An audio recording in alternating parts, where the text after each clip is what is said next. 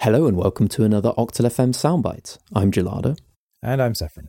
And today, it's a new year. New year, new us. No, new year, same us. Yeah. Same Octal FM. But, we usually use this time to look back at our predictions or like our, games that we were looking forward to for 2021 for the previous year and see what came true and what didn't come true and what were we right about and what were we wrong about. And our predictions for the coming year will be out next week as well. Correct. Yeah. So last year, wow, it's last year now. Like it's actually the 1st of January when we were recording. It was episode 111 and we talked about a few games. One of them was Elite Dangerous Odyssey, which was coming out, at some point. We didn't know exactly a release date at that point, but it is now out. That has been not a disappointment of, it's been a thing. It has been a disappointment of 2021, I think, for universally, I think has been a disappointment. It's been pretty much a pretty big letdown, unfortunately. Yeah. On many fronts too. Like from a technical point of view, for me, is the weakest area of it because unfortunately I just can't play it very well. Yeah. Like my computer is not like particularly old and outdated, but it just struggles even on low settings. To even get anything like consistent frame rate. Yeah. Which was a particular burn for me because up until that point in all their marketing for Odyssey, as in when I was going to buy it ahead of its release, because I did, they very specifically said, don't worry, it will have exactly the same system requirements as Horizons, which is the current iteration of the game as it before Odyssey was released. And that's really good news because that means you just carry on playing, right? Well, that was a lie. Yeah. Like they massively increased the minimum system specs and recommended system specs, and even then it didn't make a jot of difference. Like you've got a significantly more powerful machine than I have, and for a while even you struggled to get consistent frame rates. Yeah, and they have improved it, but there is still definitely problems, and considering how it looks and the fact that it doesn't really look that much better than Horizons, like obviously it does look better but not massively. I'm running a friggin' RTX 3070. Like there's not there isn't much more you can go. You can't get too much better than that, and yet even still it struggles at times. And I can't run it on ultra. I can run it on high, but I still get moments of low frame rates, sort of 40s and things like that. And that's only recent. Like it wasn't that long ago where sometimes randomly I would get like 20 frames a second in the station for no reason.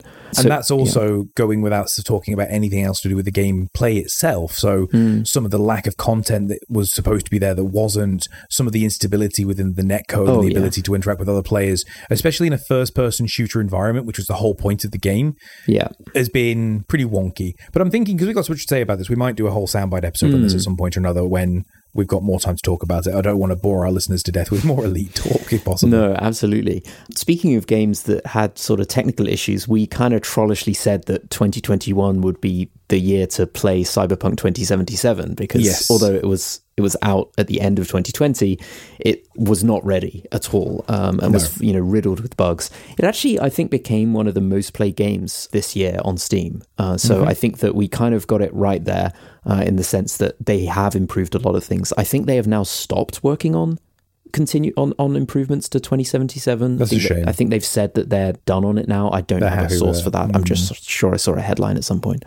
I mean, it's a shame. I guess not every game that has a very rocky release can have sort of that like Herculean moment of being reborn into something better, like No Man's Sky did, for example. Yeah, the thing is, it's No Man's Sky, small indie team, they made, we talked about this before, they made so much money off that, they could basically live off it for years.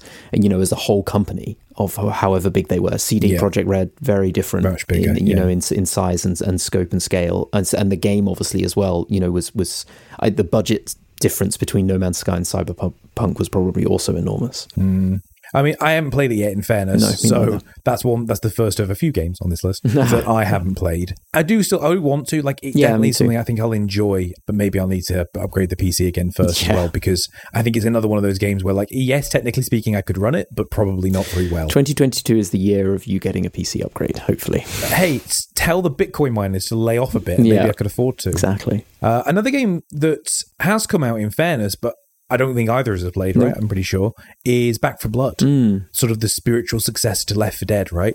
Yeah, I think I was sort of predicting that the kind of the amount of online like LAN play that we were doing was going to continue a little bit into 2021, with the group of friends that we play games with online. And I thought that maybe Back 4 Blood was going to be something that, because we often play a lot of Left 4 Dead at LANs, and I thought maybe that would be something that people would pick up and want to play. But I think, for whatever reason, it's passed our social group by. I don't know how successful it's been. I think it was pretty well received. And so I think it's just kind of like, I guess it's not like Left 4 Dead or Left 4 Dead 2 have gone. So to some extent, you don't necessarily need to buy a brand new one when you've got those. I think you that's just probably the main issue, right? Is the sense that you can still play Left 4 Dead 2. Yeah. With quite a lot of mods as well, right? Right. And also it's either free, it's been free many times, or it's still super cheap. Back 4 Blood's quite expensive. Yeah.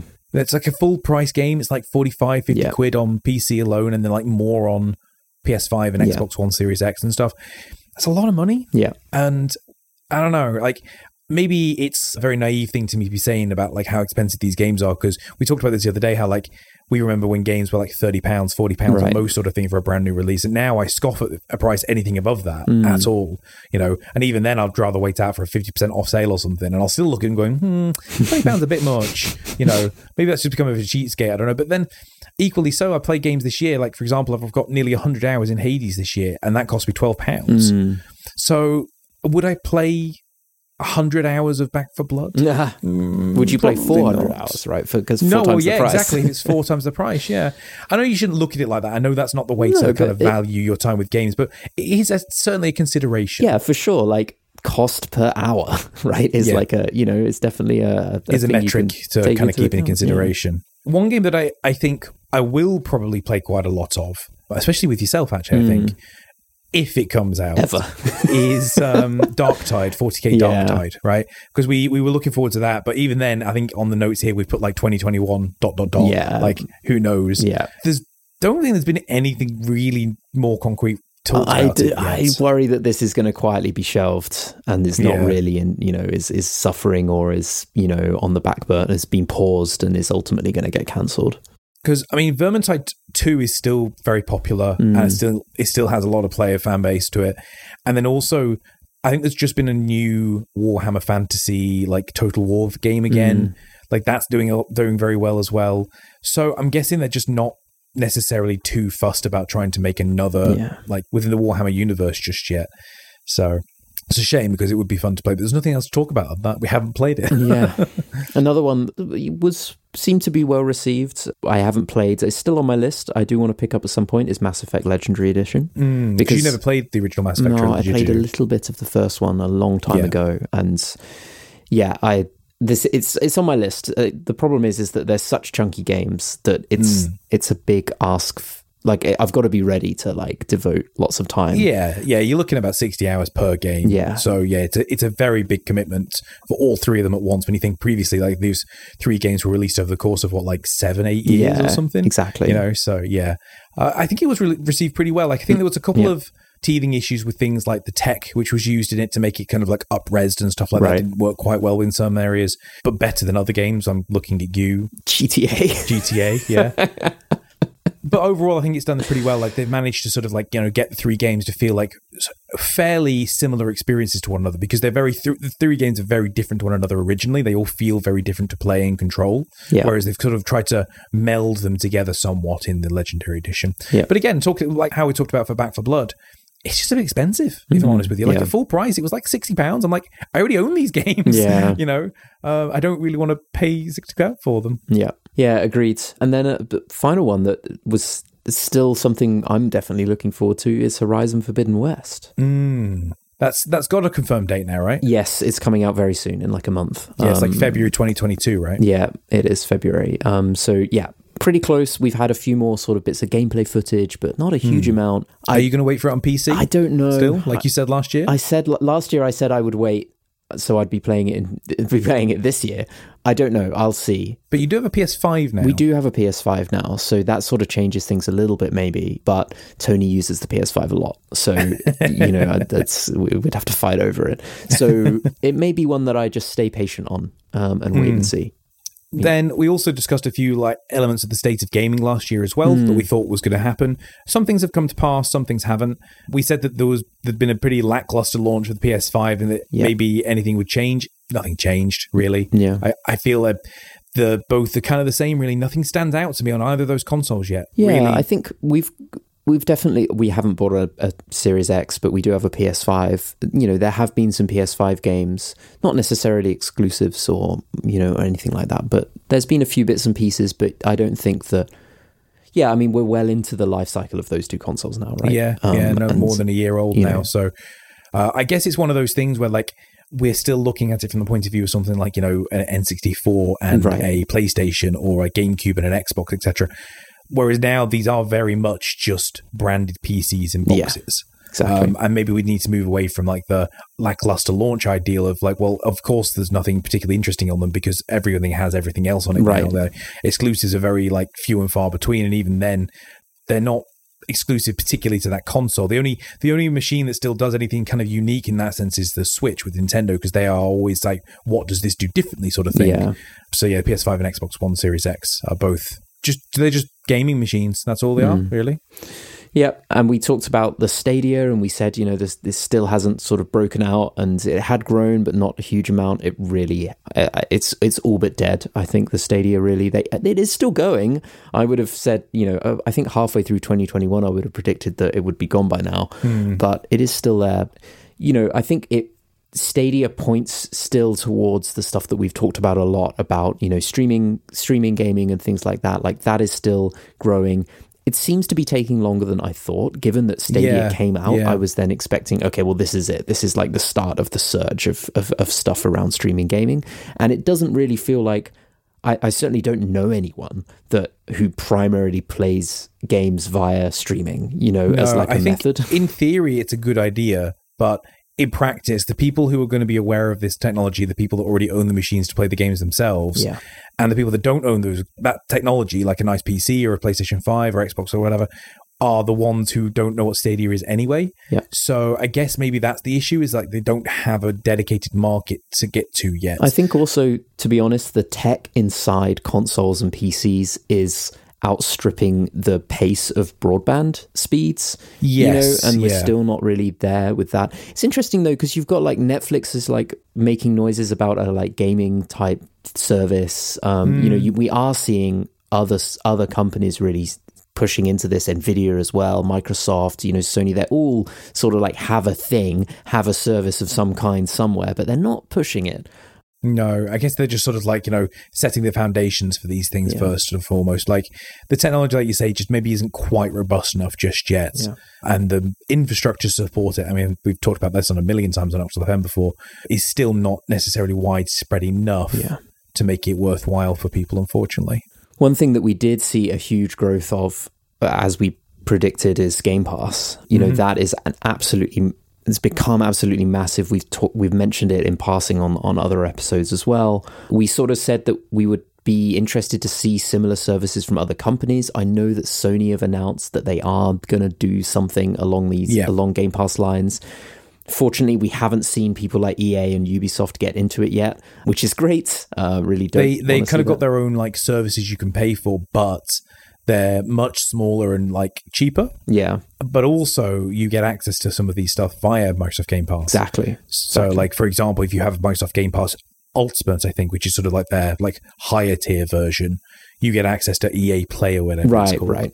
So yeah, like for me, this is fantastic. This is the future of gaming, if you ask me. Like, I think the idea of paying £60 for a game every single time is going to go away. And I think it will be a good thing overall, because it means that these big AAA games that they want to charge like £60 for, you can play at a reasonable price of £10 a month or whatever. But those indie titles, you can still go and pick up for a tenner, you know, and that you don't feel too bad about that. But equally so, those indie titles now have somewhere they can go and live and be supported, regardless of whether or not they have advertising bucks behind them to get their name out. Because we're now seeing, you know, what we did see, which I think is an interesting data point, is the rise of like a £60-70 PC game, which has traditionally not existed, right? But the Final Fantasy VII remake on PC, which is terrible, you know, is also like the most expensive PC game of all time, apart from Flight Simulator, basically, you know, in its base form. So I think that you're right that maybe streaming, we're seeing this rise of pricing on one side, but also the rise of subscription services. It's an interesting combo because as a consumer, it feels like Game Pass is really cheap.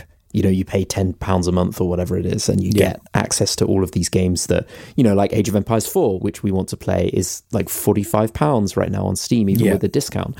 Or I could pay for a month of Game Pass and play it for a month, and then I don't know how much I'm going to play. Which is probably enough time to keep playing it anyway. Yeah. Exactly. Yeah, 100%. I don't know if I'm going to play 300 hours of Age of Empires 4, and probably not. I'll play it every now and then, and I don't really want to pay £45 for a game I'm initially probably only going to play a handful of hours of and then probably stop. So yeah, interesting. Yeah, and I'm excited about the prospect of it, but I'm sure there is going to be some fairly negative elements to subscription services as well. I'm sure that's going to cause some business models to fall apart. But then again, at the end of the day, as long as gamers get reasonably priced games and people who make games can continue being paid properly, then, I guess that's not a bad thing. Yep. We will see. But yeah, this will be a little bit of an extended soundbite. There was more to cover than we thought. But stay tuned to next week for our games of 2022. And Tony joins us again. And then come back in a year's time from now and listen to what actually happened from that episode. And maybe this time we'll get it more right. I don't know. We don't seem to be learning. I think there's lots of games that have been on these lists for like multiple years. Yeah, I think so. I think there probably has been. But until that episode, I've been Sephron. And I've been Gelada. And catch us again for another Octal FM soundbite very soon.